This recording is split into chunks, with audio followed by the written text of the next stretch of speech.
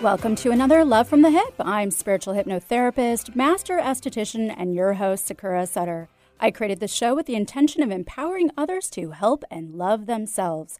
Aside from weekly skin tips, you will hear me spotlight extraordinary souls from around the world who are making a difference by helping people in their own way. Together we can all make a difference, and it starts with love. Love from the hip. The word queen is often first defined as that of the wife or widow of a king, or the wife or widow of a tribal chief, whereas under the definition of a king, the husband of a queen isn't even mentioned. Instead, the definitions lead with a male monarch, a powerful chief, followed up by a person or thing regarded as the finest or most important in its sphere or group, a male sovereign, and or used in the case of large animals and plants, like a king cobra. Even the dictionary paints the queen as weaker than the king.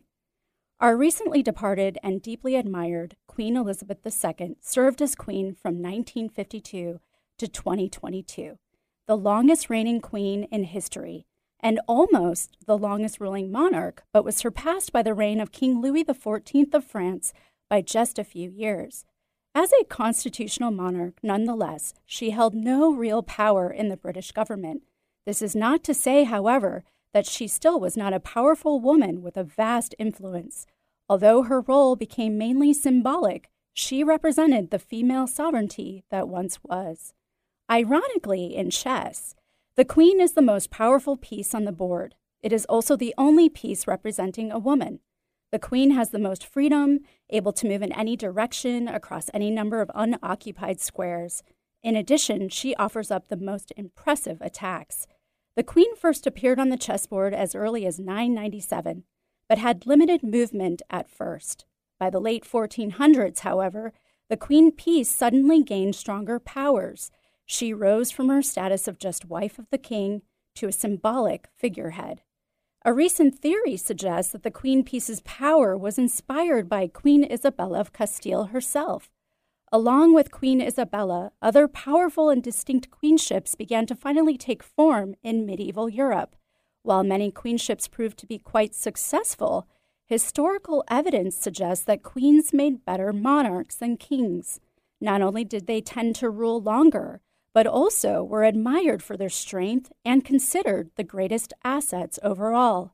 Even in the game of chess, the queen is sacrificed for sizable gain, whether it be to procure a better position on the board or, better yet, a checkmate on the king. In reality, Queen Elizabeth II, like many queens before her, had to make countless sacrifices in order to uphold an image that she knew would still be judged by all, especially men. Queens toggled between their beautiful feminine energy to bring softness into their otherwise harsh world and their fierce, cutthroat masculine energy necessary to rule and also survive amongst a court dominated by men. This masculinity can be measured in the wars that were waged. In fact, historical data has proved while European queens weren't actively seeking to wage wars, they did indeed wage more wars than kings, especially when married. Reason being, queens managed foreign and war policies while their husbands took charge of the state through taxes, judicial issues, and crime. This division of power allowed the queen more time to throw herself into wartime affairs and to subsequently strengthen the success of the country. Scholars also discovered that queens stood a greater chance of being attacked when they were single, as their rivals viewed them to be weaker and more vulnerable. Throughout history, a queen's right to rule or convey the right to rule became challenged with a series of crises like the Black Death and the 100 Years' War. Her power slowly began to be taken away. Despite this, queens still undoubtedly wielded influence beyond their roles as wives and mothers of kings. They strived to build and strengthen family, community, faith, and alliances, all of which most kings did not value. How they functioned is at times ambiguous, as the complicated balance between power and subjugation allowed some queens to become rulers, while others were forced to exercise more subtle forms of control. It became a delicate dance between their feminine and masculine energy. Balance became both a queen's true challenge and her measure of success. Queen Elizabeth I was only 25 years old when she inherited the throne. She is renowned for saying that although she had the body of a weak and feeble woman, she had the heart of and the stomach of a king. We women have been living in a man's world. As long as we have known, we too have toggled, like the queens before us, between our femininity and masculinity, wearing all of the hats, playing all of the roles in order to survive. In that, it has been easy to lose sight of who we are and who we came here to be. Queen Elizabeth II, while she was not born to be queen, became the queen she was through service. She was willing to meet the longevity of the journey that carried her so far. Maybe the true acquisition of the crown, a symbol of sovereignty and divinity, must be born as a pilgrimage, and maybe the pilgrimage is the journey back to our true selves. As Queen Elizabeth II said in her 2011 speech in Australia, quoting an Aboriginal proverb, "We are all visitors to this time, this place. We are just passing through. Our purpose here is to observe, to learn, to grow, to love, and then we return home." Today on Love from the Hip, I am thrilled to have Dr. Rima Bonario here with us today. Rima is an author, teacher, and soul coach. She'll be sharing wisdom from her new book, The Seven Queendoms, a soul map for embodying sacred feminine sovereignty. Rima will reveal the queen archetypes and how to connect with them in order to step into your personal sovereignty and live a happier, more purposeful life. So stick around, we'll be right back. The passing of our loved ones always proves to be very challenging, but can be met with ease when working with someone who can hold space, compassion, and especially someone who works across the veil. Allow Sakura Sutter, multidimensional channeler and intuitive medium, to be your spiritual guide with the other side. No matter if you choose to communicate with your transitioned loved ones to help you with the grieving process, or connect with spiritual, galactic, and other light beings to explore and dive in more on your spiritual path, Sakura can assist you. Not only does Sakura channel insightful messages, but she also incorporates her metaphysical tools to help you move through blocks and unprocessed emotions and feelings, providing you with a closure, relief, and new mindset to move forward. So don't hesitate to take your first step towards healing so you can start living your life once again. Remote sessions available. Contact Sakura at sakurasutter.com. That's SAKURASUTTER.com. Taking care of your body's largest organ can be difficult, but not for Astera Skincare Mist. This topical skin spray supports your skin's own natural healing defenses. Astera Skincare Mist is a light misting spray, free of parabens, alcohol, toxins, and fragrance. This all-natural topical skin spray will take the woe out of your skincare worries without clogging your pores. Irritation, inflammation, redness, post-procedure sensitivities? No problem. With Astera Skincare Mist, you can continue about your day without the skin dismay. Acne, rosacea, psoriasis, sunburns, rashes, and fungus? Don't let these skin concerns inconvenience you. Instead, let Astera Skincare Mist allow you to be happy in the skin you're in. Available at Sakura Skin and Mind. Learn more at asteracare.com. That's ESTHERA care.com. Peach fuzz is great if it's on a peach. Let Sakura Skin and Mind remove unsightly hair with dermaplaning. Although its primary purpose is to remove layers of dead skin, it's just one of the added benefits, leaving your skin baby smooth, safe, effective, fast, and affordable. What a concept! Sakura Skin and Mind wants you to look your very best, and dermaplaning is just one tool in their chest. Find out about dermaplaning at sakuraskinandmind.com. SAKURA skinandmind.com. We bring out the healthy skin and healthy way of thinking you didn't know you had. Welcome back to Love from the Hip. I'm spiritual hypnotherapist, master esthetician, and your host, Sakura Sutter. And don't forget to follow me on Instagram and Facebook, and to subscribe and share my podcast, Love from the Hip. That's HYP, anywhere you can find podcasts. Today, I have the pleasure of having author, teacher, and soul coach, Dr. Rima Bonario, on my show. Hi, Dr. Rima. Thanks for being here today. I'm so glad to be here. Thank you. And I understand you're on vacation, but where do you normally reside? I live in Las Vegas currently. Really enjoy the desert. Nice. So how did you come to write your beautiful book, The Seven Queendoms, a soul map for embodying sacred feminine sovereignty? The book itself grew out of my own teaching and the curriculums that I'd created and working with my students. But all of that work came out of my own personal journey, my own personal spiritual journey. And so the things that got me started on the spiritual path were partly recovering from growing up in a restrictive Catholic environment, and the sort of downsides to that. In my early life, I had a failed early marriage. I call it a starter marriage. and and that's sort of made me start questioning things. And then I remarried, and we had a daughter, and I began to notice that some of the same behaviors I saw happening in my family, I was just repeating these same mistakes, and I just didn't want to have that happen. It really consciously chosen not to do that. So I realized I had some inner work to do to address what was underneath that and making it difficult for me to follow through on my own intention. And then ultimately what led me to the women's work was, as my husband and I were doing our own growth work and growing in our relationship, we sort of got real honest, kept getting more and more honest with each other. And we had a moment of sort of challenge in our intimate relationship in which he was sort of like, I really want you to fix this. and so I went on this journey to understand what was going on with my body and why the success that I was able to have in the other areas of my life was stopping short in that arena. And was it mainly because you were embracing most of your masculine energy? Yeah, that's really what it turned out to be, is that I, like all of us, have grown up in a world, as you said so beautifully at the top of the show, that's been really profoundly connected to masculine forms of power and prefers masculine forms of power. And so because we as women have been born into that world, we have typically just mimicked masculine power patterns without realizing that there's this whole other way of being, first of all, that has value and is important and is needed on the planet right now.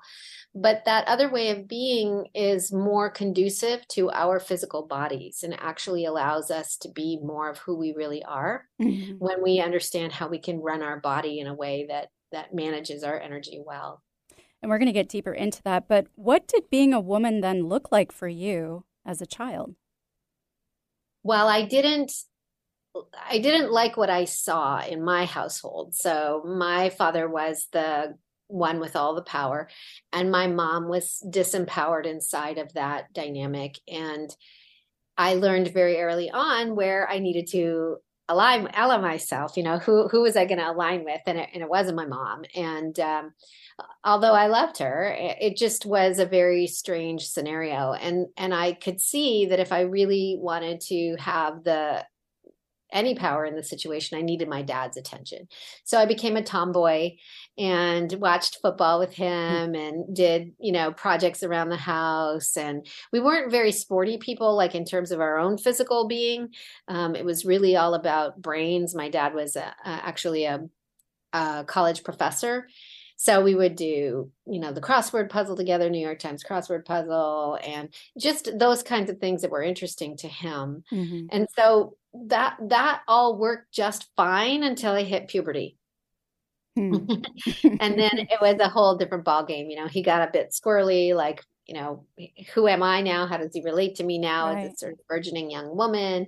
And I wanted to explore what was happening, as the hormones were turning on and I was getting crushes with boys, but nothing, all the people that I liked, they just didn't reciprocate that, because everything in my energy body was not reading girl. And I didn't understand that that's what was going on under the surface. And because I had sort of rejected my mom and all things feminine as not powerful, and I didn't want to be in her shoes, she was, regularly dishonored. So it was a challenge to figure out how to do this thing called woman, how do you be a woman? And now you had said you didn't want to be your mother in raising your own child. So how did motherhood then affect your strong masculine energy? Well, some of what we don't realize is that mothering itself is actually a masculine act. So we've genderized it because women do it. So we call it feminine. But if you think about it just strictly from the point of view of energy, anything that has an outward flow is masculine. And anything that has an inward flow is feminine. And if you think about yourself as an electromagnetic energy field, which we all are, every living thing is, we have an in pole and an out pole. The in pole is the feminine pole, the out pole is the masculine pole. So anything that we're involved in that requires an output of energy, and raising children is incredibly energy intensive. It takes a lot of energy. And even when you think about it this way, we gestate our babies in our wombs. That's a very feminine energy, where it's simply allowing the space for something to grow. Then we birth the child and we bring it up here to the chest where we nurse it. And this is an output. And so our in pole in our bodies is in our pelvic area, in our pelvic bowl. We pull energy inward that way. And as women, our energy moves outward through the chest. Whereas in a male body, it runs in the opposite direction. And so what I learned in my time as a mother, I was mothering my daughter. I was in graduate school getting my doctorate, and I was running 2 businesses. A lot of output. Right. A lot of output. And so while I wanted to be more soft and nurturing, I had a lot of love for her, and we were very close, but my energy body was so taxed that I didn't have the patience that I really wanted to have, and I would lose my temper. And this was kind of part of my conditioning growing up in an Italian Catholic household. The one acceptable emotion was anger. So there was a lot. And guilt. Yes, guilt too, but guilt's kind of quiet. Right. And so there was a lot of that, exploding behavior, which, ultimately I could see on her face was really damaging her and hurting her. And that's how I got into shadow work, which is a big part of what I teach women, how to understand the conditioning and get released from it, alongside of making this shift of learning to inhabit our bodies in a way that is more nourishing, where we actually recognize that for someone living in a female body, it works better if we receive first and fill ourselves up to the point of overflow, and then give from this place of overflow. But most of us were not taught to do that. Most of us were trained to give and give and give until we just give out. Yeah, receiving is so incredibly hard. Yeah, we don't do it very well at all. So what were the benefits, though, of having this masculine energy, would you say?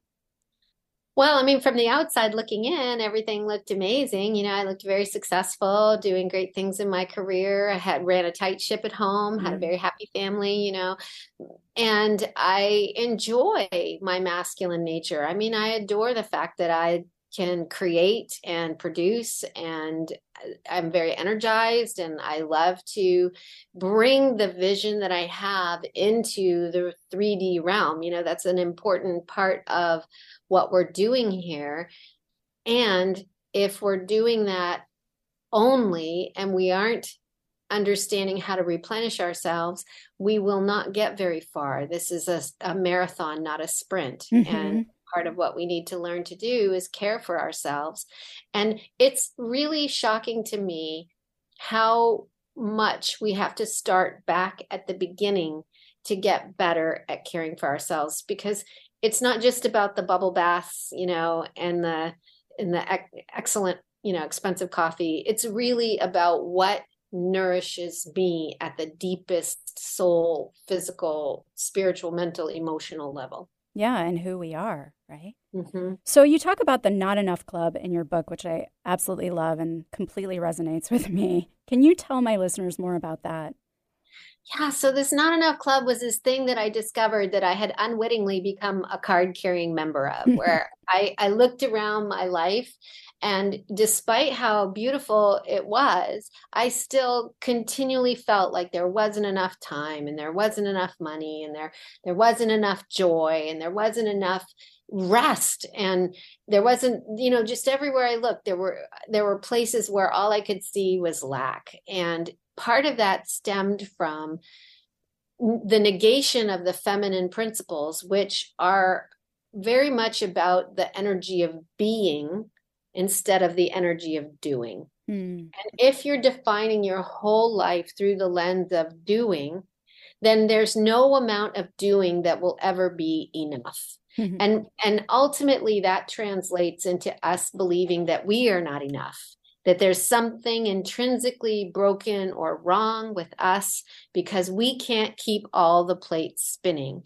And this is something that I see a lot of with my clients who are in corporate.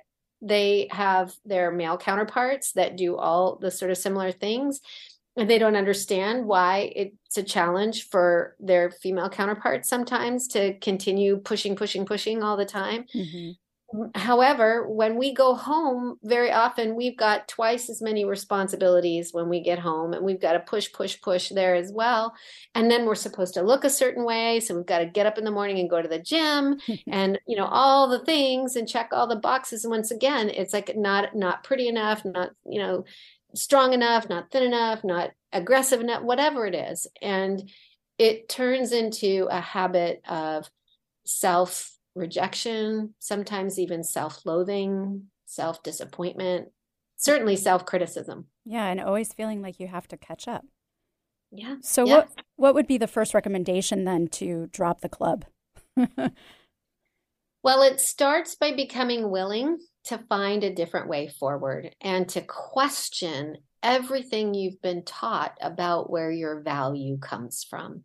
And, our whole society sets us up to place our value outside of ourselves. So, our religion tells us we have to follow certain kinds of rules and guidelines. We go to school and they want us to perform in a particular way for this, set of grades. That's the carrot.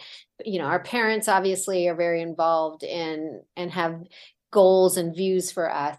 And as you were describing this difference between the way our cultures talk about masculine sovereignty or the king versus the queen energy, we've been taught for millennia as women that we have to define ourselves in relationship to the men we have in our lives. True. So it becomes this battle. The very first thing we have to do is to take a step backwards and see all the places where we have given our power away, where we have allowed ourselves to be defined outside of ourselves, and begin to ask the question of what does it look like for me if I'm living a sovereign life as the sovereign of my own queendom? How do I own my own sovereignty? And that means that I have the power of self-governance. I am free from external control and influence, and I'm able to make decisions for myself that I feel good about and strongly about. And while I might take into consideration and often do how these impact others, I don't do it at the complete expense of my true self. Love that. Now, is this in line with the shadow work that you mentioned earlier? Yes, and one of the fun ways that I created to talk about shadow is based on the fact that I'm working with the queen in these 7 different domains. And so I love the queen archetype because she's when we even say the word, it conjures up a different experience for us. We sit a little taller when we think about a queen, and, we understand that there's a sense of adornment that comes from that. There's a sense of having been anointed as the anointed one who's, christened to lead. And we get to be that for ourselves. And we have to watch out for the places where our less than perfect upbringing trained us away from our true nature. And so breaking I had to say, okay, I want to live a sovereign life. The easiest way for me to do that was to actually break it down. So I had these 7 different domains: spiritual sovereignty, mental sovereignty, your dharma sovereignty, which is your passion and your service work, emotional sovereignty, energetic sovereignty, sexual sovereignty, and physical sovereignty. And these are all facets of our full sovereignty. Absolutely. And so you can be crushing it in one of those areas, doing really well, and then have another area or two that you're really not doing very well in. And this is where the shadow comes into play. So I teach how important it is to be centered in your body as a queen, and recognizing that in any of these domains, they have a focus, and you can have too much of that focus or too little of that focus. And and that pulls us off center. And once we sort of go off center, we end up in these shadowy areas. So it was really fun to create this set of queens that hold that central energy, and then explore what's it like to have too little of one of those queens or too much of one of those energies. And so that's kind of what the book explores. Yeah, and we're going to get deeper into those queen archetypes, but how did you arrive at the queen archetype to begin with? Well, I did some research, and I was aware as I was doing my own life journey, and I was, doing what my husband asked, which was to try to get this figured out so that we could have more enjoyment and more passion in our relationship as we were aging. And I saw the very common idea of the goddess of being a three phases, like the maiden, the mother, and the crone, as being 3 phases of a woman's life. And while my mothering was sort of coming to an end, I knew that I wasn't ready for crone. I wasn't looking to just go off into the sunset and be finished, And so I was also metaphysically at that time just getting a lot of information about us moving from a time of 3s into a time of 4s. People would talk about body, mind, spirit. Some people would talk about, soul. And I'm like, where's the soul in that? We need body, mind, spirit, and soul. Totally. And so I did some research, and I discovered that in some cultures, there was this understanding that there was this time in a woman's life where you actually got to own the queen energy, and it fell between mother and crone. And so, like, the maiden is not responsible for anything. She's in and of herself. She's not beholden to a man in any way. It's not defined by her relationship to men. The mother is very much involved in the family unit. And there's by necessity a man involved in that, whether you stay in a marriage or not. In modern times, we have that choice. The queen, however, is done with much of that mothering responsibility. And it's time now for her to take center stage, where she gets to be the focus of her life, and she gets to put into practice all that she's learned through those mothering years, where she gets to, in a way, sometimes we are reparenting ourselves and getting to be at this level of our highest service possible. And that only comes when we've addressed the challenges that we're bringing with us in our subconscious from our childhood years. I love that. And with that, I hate to interrupt you, but we're going to take a quick break. Everyone stay tuned for the Weekly Skinny up next and more Love from the Hip. On this Weekly Skinny, I would like to talk about hydrofacials, which is also referred to as hydrodermabrasion. There has been a lot of hype over these facials for the last few years, but what are they?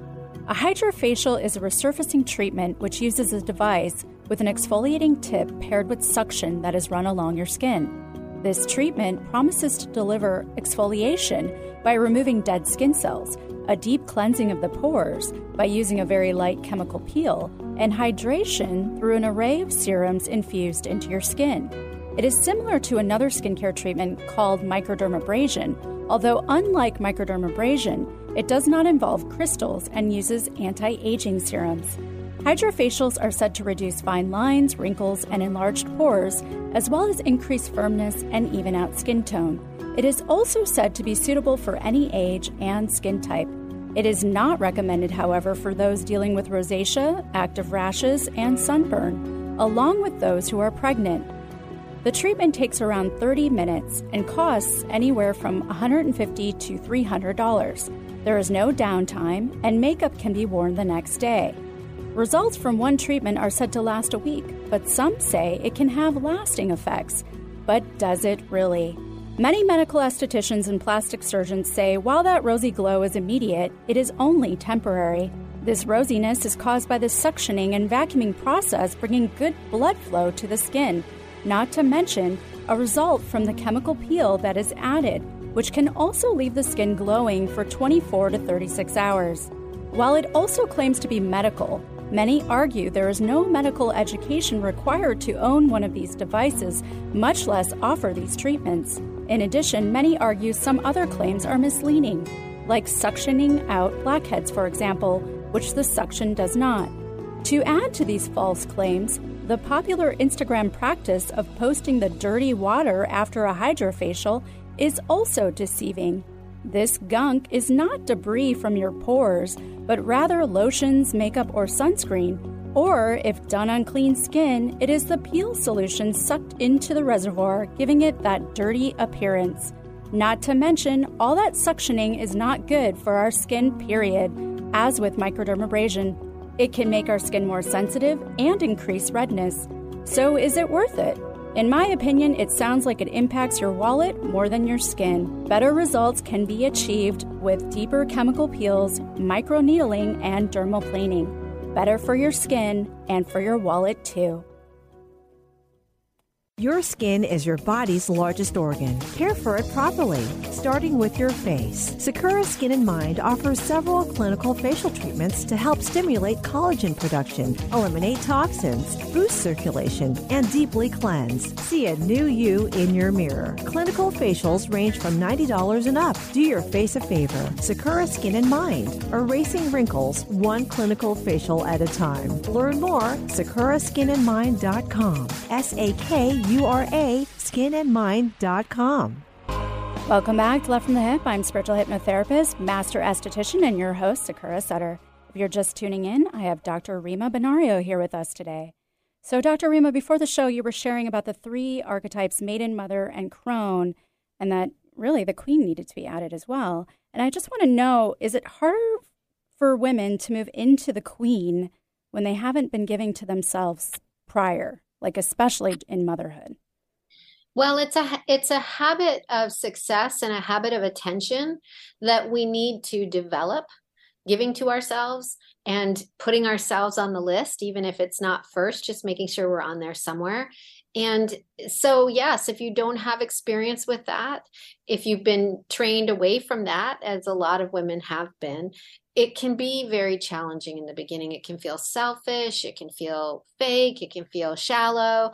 It can feel uncomfortable, just and scary even, because if we've experienced a kind of giving that wasn't healthy when we were younger, where either people didn't respect our physical boundaries and even sometimes sexual boundaries, and we shut down, we shut off, we build walls. We don't want things coming in that we can't control, and we can isolate ourselves, or we can go to the other direction where we feel reliant on getting from others, but we don't actually know how to do that in a healthy way.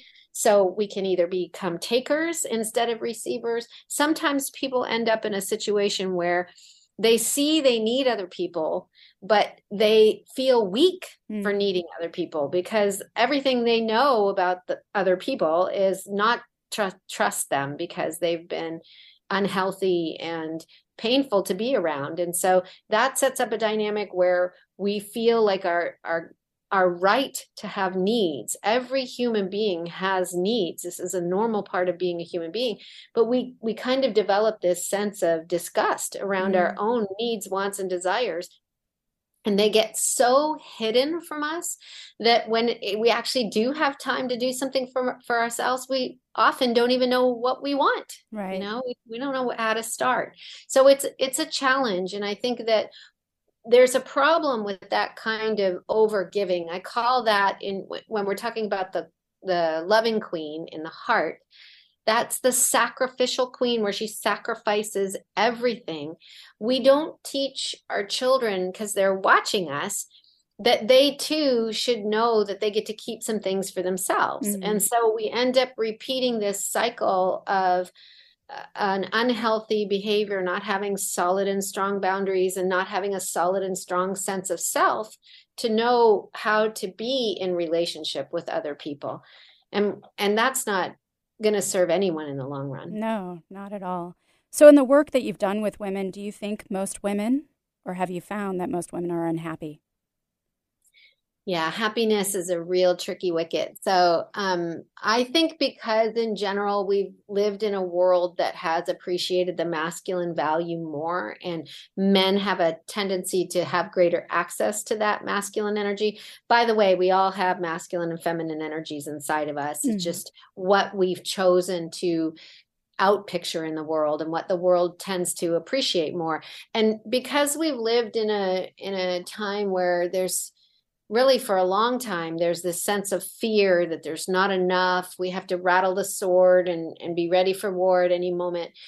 We prize this sort of more masculine outputting energy, and we tend to not care for the softer, kinder, slower energy of the feminine. And so that means that when we devalue that as an energy, we devalue things related to that energy, and females can access that energy better. So we get confused with that. So female happiness is not high on the list of things that the culture in general has cared about. I mean, we just got to vote in this country in 1920, where our opinion even was valid. You know, have been called everything from sacks of excrement to soulless and not human. Yeah. And there are still places around the world where you can kill your daughter if somebody says she stepped out of line, and it's called an honor killing because she's brought dishonor to the family. So even in the Western world, while we are trying to get a footing and get some sense of sovereignty over ourselves, our happiness levels have not increased. We've gone into the work world, and the research study that came out from Yale that I cite in the book describes very clearly that even though our economic we've increased in the economic income that we have, which is a very good thing. We needed to have the seats at the table for sure.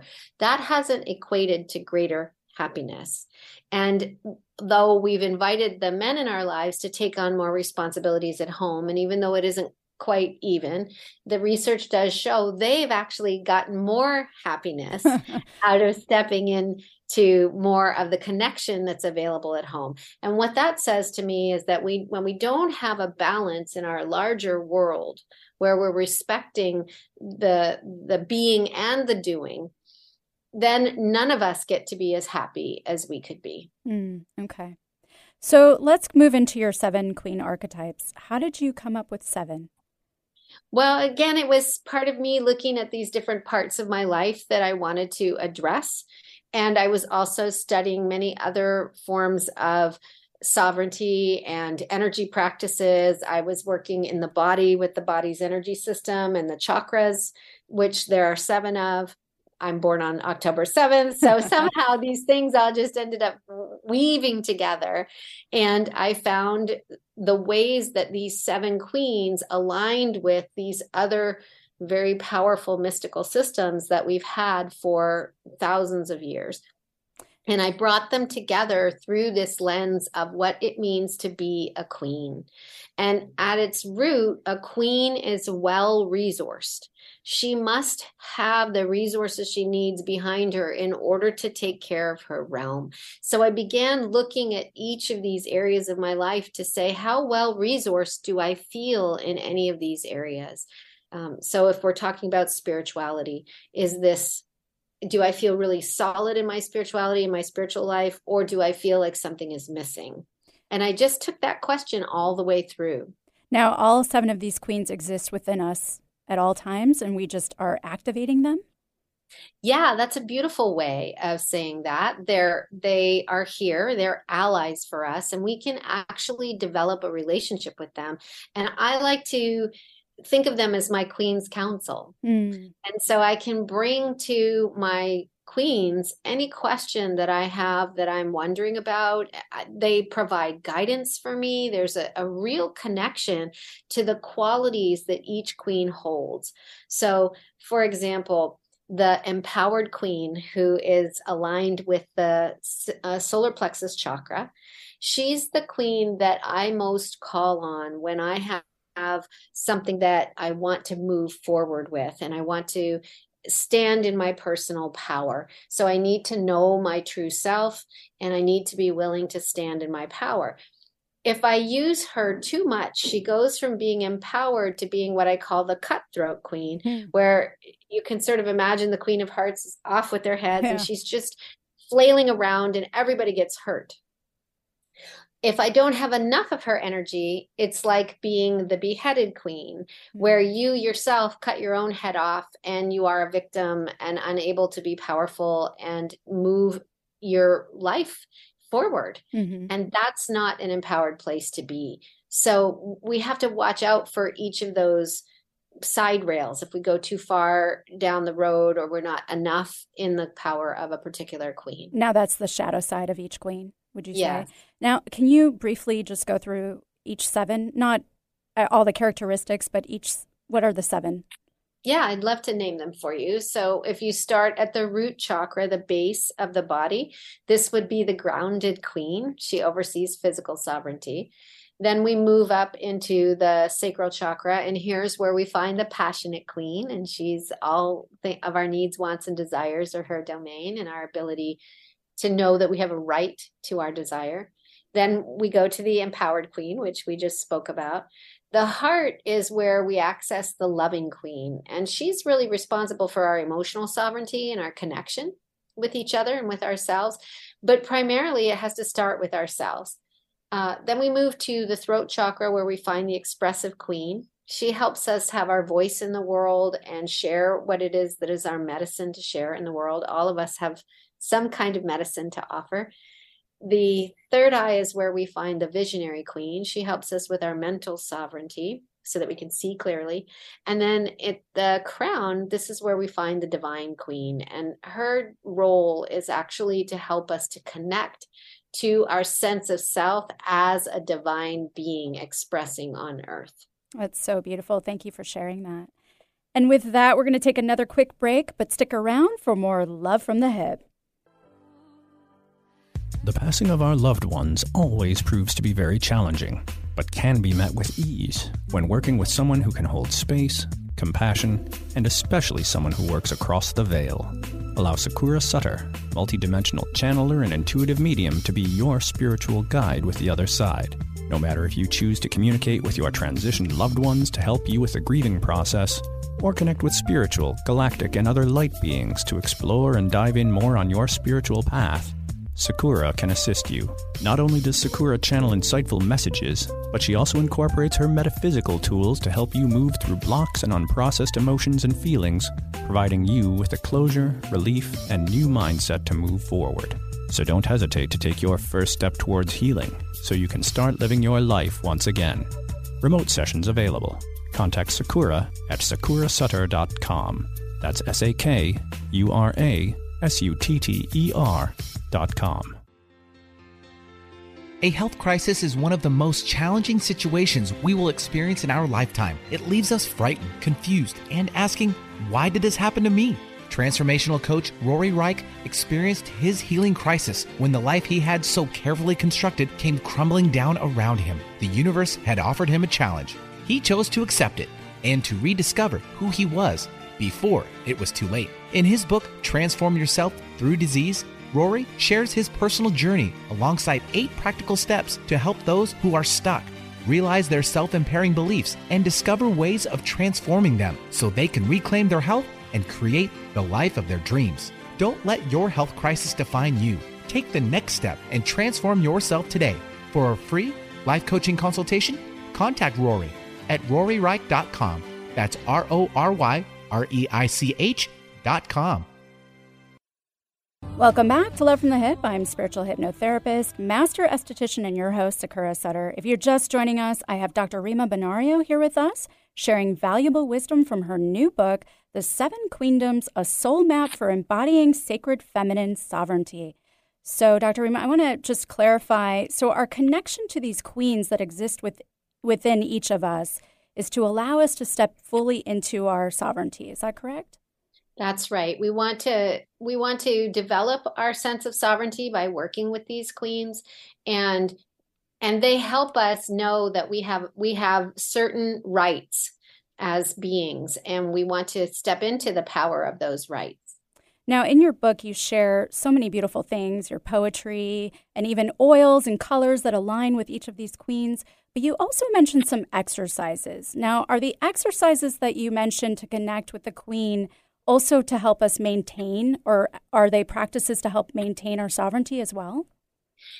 So we have two jobs here when it comes to bringing our sovereignty online. The first is we need to create a really strong connection to our sovereign self.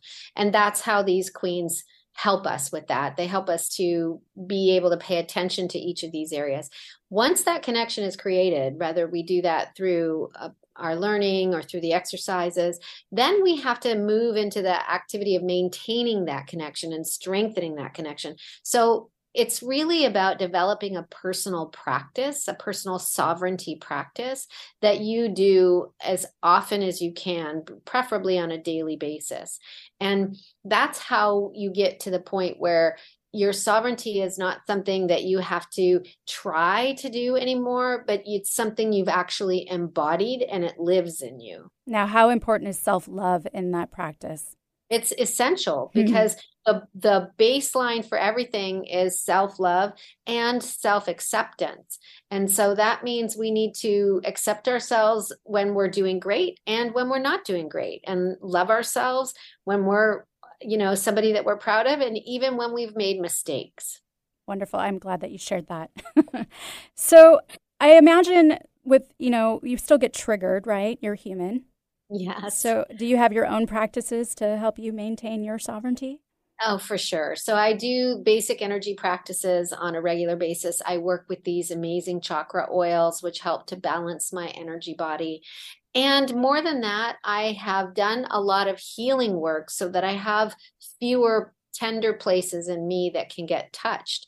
And when they do get touched, I take responsibility and clean that up. Now, how has your life changed overall since stepping into your sovereignty? I'm a happier person. I'm a more relaxed person. I'm able to really have beautiful, flowing relationships with my family. So everybody knew I loved them because I did all the stuff, but they didn't necessarily feel the love, sometimes because it was sort of harsh. And now we just have a really soft and beautiful, loving, nourishing, nurturing environment for all of us. And that's, there's nothing else I could want in the world. And I still have all the outward success, but on the inside, I feel more fulfilled and more at peace and at harmony. And I imagine that's also changed your work with your clients as well. Absolutely. It's gone from something that's an intellectual exercise to actually being something that changes lives for the better on a regular basis. And I'm so honored and lucky to do this work. I love that. So how do we instill sovereignty in our daughters? Well, it starts by showing her that the feminine is valuable because we value ourselves. We become good models for what it means to value the feminine. And then we have to take every opportunity that comes up to help them understand that they are valid and valuable, that we listen to them, that we care about how they think and they feel. And maybe we can't do everything they want in the moment, but we validate their feelings, that I can see you really want that, but we need to do this instead right now. And here's how we can do something else later. So it's a different kind of parenting where you're actually recognizing the sovereignty of your own child. Love that. And now, how important is it to have a connection with your body and a relationship with your body when you're stepping into your sovereignty? It's everything, because your body will trip you up if you don't have a relationship with it. It's constantly talking to you and giving you clues about how, when we've disconnected from our body, we lose connection to all that information about whether something feels safe, whether something feels good. And we need to be connected to our bodies because our bodies don't lie. They're full of powerful information for us. And you cannot rule your queendom effectively if you don't have that information. And how do you continue to work with women today? Primarily women come to me to do circle work, group work, where we come together in a cohort and we spend the year going through each of these 7 queens and really digging in and doing the healing work for how we can bring this sovereignty into play in our lives. I also offer different kinds of online programs that are shorter, and sometimes people work with me individually, one-on-one, if they want to have some private work. And I'm curious, is there a specific queen that was hardest for you to connect with, and why? I had a lot of challenges with my passionate queen because I was afraid of her. I was afraid of her desire. I was afraid of her wildness. I was afraid that if I let my needs, wants, and desires out, they would get so big that I would ruin my life and I would just become this voracious, I used to call it my Hoover vacuum cleaner mode, where just so needy. Because I had a really negative relationship with the idea of needs, and I had to really grow into the willingness to be uncomfortable, to stand in my needs until I got more clear that no, it's not a never-ending pit or abyss, and Totally. you can get through it. So in embracing female sovereignty, I know you mentioned this before, it doesn't mean to exclude masculinity, correct? Right, and right. So how does this benefit just even a relationship with men by embracing our female sovereignty? One of the things it does is it removes a lot of the unnecessary power struggles out of the space. So masculine energy is designed to be the victor, and it loves challenge. That's its primary mode of operating. So if somebody's having a moment of challenge, whether it's the male or the female or whoever, whichever partners, because this happens in same-sex couples as well. If the other partner comes in, brings in that masculine energy, what it does is it starts to escalate. One starts to escalate over the other. Feminine energy, on the other hand, is the mistress of de-escalation. And so when you have greater access to your feminine energy, you can de-escalate a scenario or a situation so that you can find an easy, loving answer without having to go through the muck to get there. And you're also allowing a space for them to show up in your life, right? Well, for sure. I mean, men actually, part of the masculine energy is to serve. And so in order to be served, I have to acknowledge that I have a need that needs serving, or I have a willingness to receive.